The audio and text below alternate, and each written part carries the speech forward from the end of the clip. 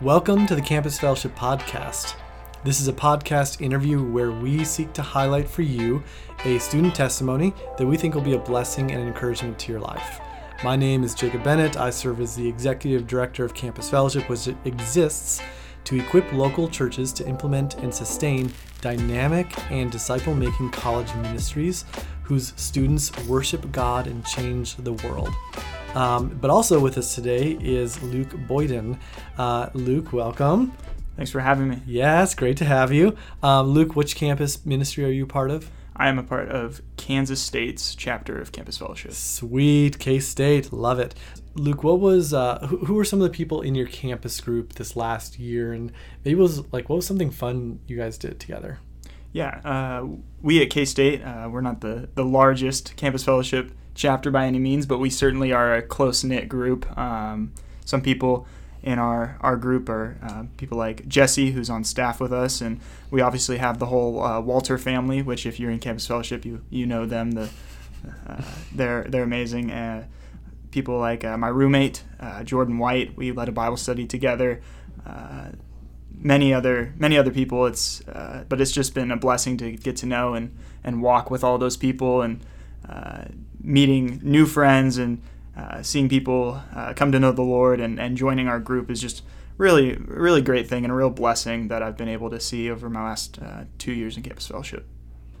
Sweet. And then what was something you guys did this last year that was like maybe a little spontaneous, fun, Well, I would have to say things like spontaneous camping trips, even in the maybe questionable weather, is okay. One thing that is, I think, pretty trademark of the K-State Campus Fellowship. We're very, we enjoy doing a lot of stuff outdoors, and one of those things is going camping at the lake, or maybe I know another thing in Campus Fellowship is volleyball. We love playing volleyball, spike ball, all those things are things that we enjoy to do. But one thing I've found that I think is really special about our group is how involved we get with the families in the church that we're connected to. Yeah. And that's something that I just don't see anywhere else except for our group, which is just really cool to be able to meet families that are knowing and walking with the Lord and how they raise their kids. And all of these families, most of them are people who have already graduated and were in college ministry together, and just seeing how they progressed from being in college to now having a family and still living their lives to the glory of God, but just in a different chapter is really cool. Girls, I know, have a lot of opportunities to babysit, and they really enjoy that. And the men do things like projects, helping. I know I helped build a shed, which was really cool. I learned a lot from that experience. Sweet. And just learning a lot of skills and just seeing how life is done is just been a really cool experience. And it's really fun too, because those families really enjoy being able to serve our ministry by just putting on these things and being able to disciple us through them. Yeah, that's really sweet. I got a few quick hitters for you, okay? Okay. So you mentioned spike ball. Question though, is it spike ball or round net? Spike ball. Spike ball, okay.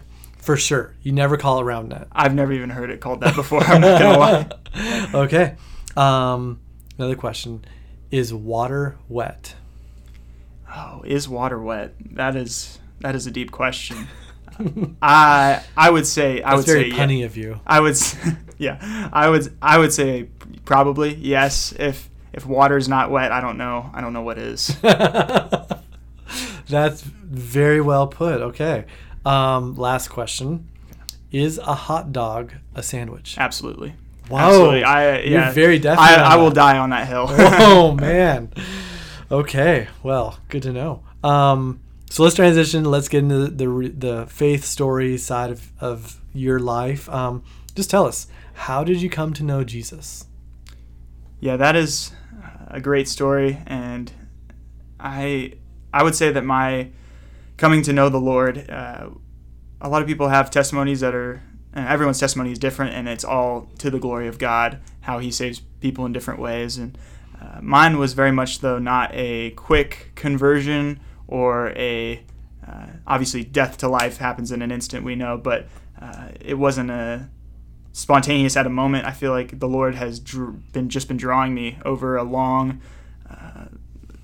few years to come to know him, and it's been it doesn't seem like there's a lot of growth, but then I look back over the course of time and it's like, wow, the Lord has brought me a really long way. So I would say I grew up in a pretty normal household, kind of nominal Christianity, wasn't a huge deal. We knew God, and we knew that he was real, and that he was obviously, he's the God of the universe. We knew that. We had those facts in our head, but we just really didn't live our lives in the way that showed that. And so I would say my first real experience was in my high school youth group that I got invited to go to by a few friends, and it was kind of just pitched as a come and have fun. We're going to play some games, eat some food, and hear a short message. And I decided that it might be fun to go, and a lot of my friends in high school had started to go to it, and so I went, and it was a good time. And I remember the first message that really struck me. It was the first night that I was there, and I was like telling this, the message that really struck me was on Ehud, the judge, and how he assassinated one of the kings of one of the nations that Israel was opposed to.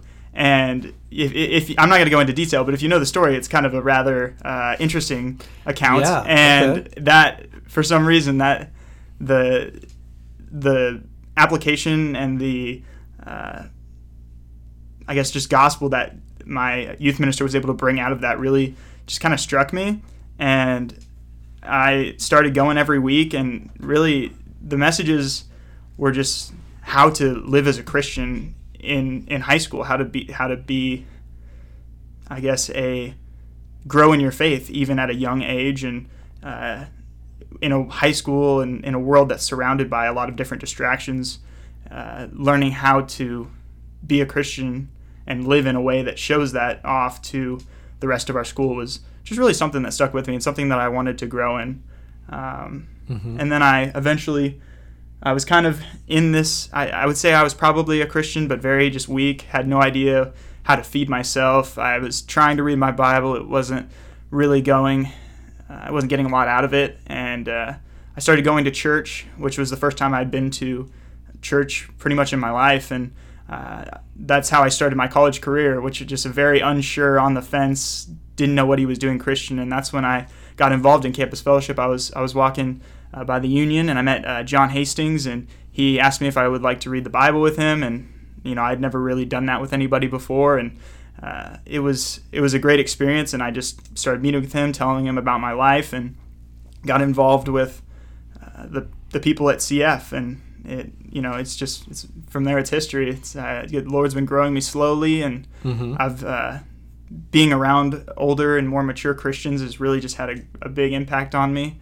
And seeing, I really think these people know God. I think that these people have a relationship, like they're walking with God in their daily lives. And that's something that I really wanted to have myself. So it's been really cool.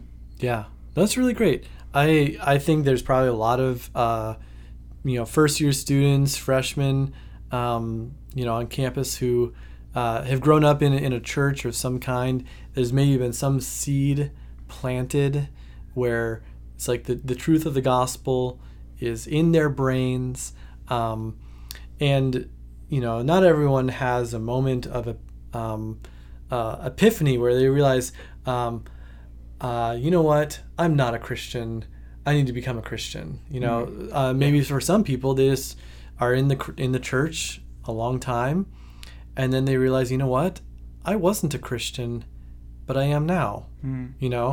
And identifying the exact moment when that, when the switch got flipped, or the, flip got switched, however you want to, say it, but is maybe a little hard. But so maybe what was it like for you? Like, when did you realize, oh, you know what, I'm different now? I think that realization came around when I started returning home and trying to hang out with my old friends and do the things that I used to want to do just did not seem appealing anymore. Not that we were doing things that you would necessarily call sin, but just I wanted to give my time to other things, and I made a priority out of things that I had never really thought about. Reading my Bible was something that I had started seeing as a necessity. It's like I need to do this every day, and I wouldn't say that I, like you said, had an epiphany moment, but neither did Peter. We don't know exactly when Peter was saved. Was it when Jesus, when he first met Jesus on the shore? Was it when he confessed him as the Christ? Was it when after he denied him, where he said, "Peter, do you love me?" Was it when he preached, the Holy Spirit rained down? We don't know exactly, but we do know that at some point in his ministry, Peter started trusting in Jesus and believed. But yeah, just kind of, I guess, just looking back at where I was and realizing now, and of course none of it was me, it was all the Lord drawing me closer to him and rearranging my priorities and the things that I loved. And just seeing that just really opened my eyes to like, oh no, I have been changed. I'm not the same person that I was. Yeah. And that gets to the heart of how like so much of our behavior, like God is not about wanting to manipulate our behavior. That's like not what he wants to do. He wants to change our hearts. Absolutely. Inwardly. And I think that what you're sharing is just a testimony like to that. So yeah, one thing that I think is really cool is I think when we become saved, we actually become more of ourselves than we were before we knew the Lord. Like we are ourselves, but a better version of it. Yeah. Yeah, no, that's wonderful. I love how you put that. Luke, what is something maybe this last year that you learned about God because of being involved in a campus group or in your group of students? I would say I learned just that God wants to have a relationship with us, and that's really the most important thing that you can commit your life to, is investing and putting time into that relationship. I think before I was saved, I knew there was a God. I had the knowledge, but I guess I didn't understand that he would want to have a relationship with somebody like me. And like I said, I was around people in college that I was like, wow, they really know God. They seem like in their daily life, they were walking with him. And it's something that I wanted, and something that as I started reading the Word, I started seeing that that's what Christians are called to do, is to forsake the things of this world and to turn to God and, call on the name of the Lord. And it's, I remember the first night of CF that I went to, John Hastings was saying, if you're just in this ministry to just keep your faith through college and that's it, and then graduate, then this is not the ministry for you. And I remember thinking, dang it, that sounds great to me. But he challenged us, if you want to have genuine community and to be challenged to grow in your holiness by God and by your peers, if you want to really just gain ground for the kingdom and serve the Lord, then this is what we exist for. This is why, that's why I would encourage any Christian that's a freshman to join Campus Fellowship. It's just such a unique experience, and it's such a interesting time of life when you're a freshman. And I remember being kind of like on my own for really the first time. I didn't even move to K-State with any friends that I had known previously. It was all new. And I really was just able to find genuine community here, and we all serving the same, I guess, mission and purpose, and knowing that those relationships were deeper than, what I saw other people committing their lives to when they get to college. And it's just such a critical time, and really started forming who I was as a person. And I think a lot of people share that experience in college. So yeah, it was just really great, and I wouldn't do it any other way. Yeah. No, that's really good. Great. I love to hear how Christian community is more than just a friend group.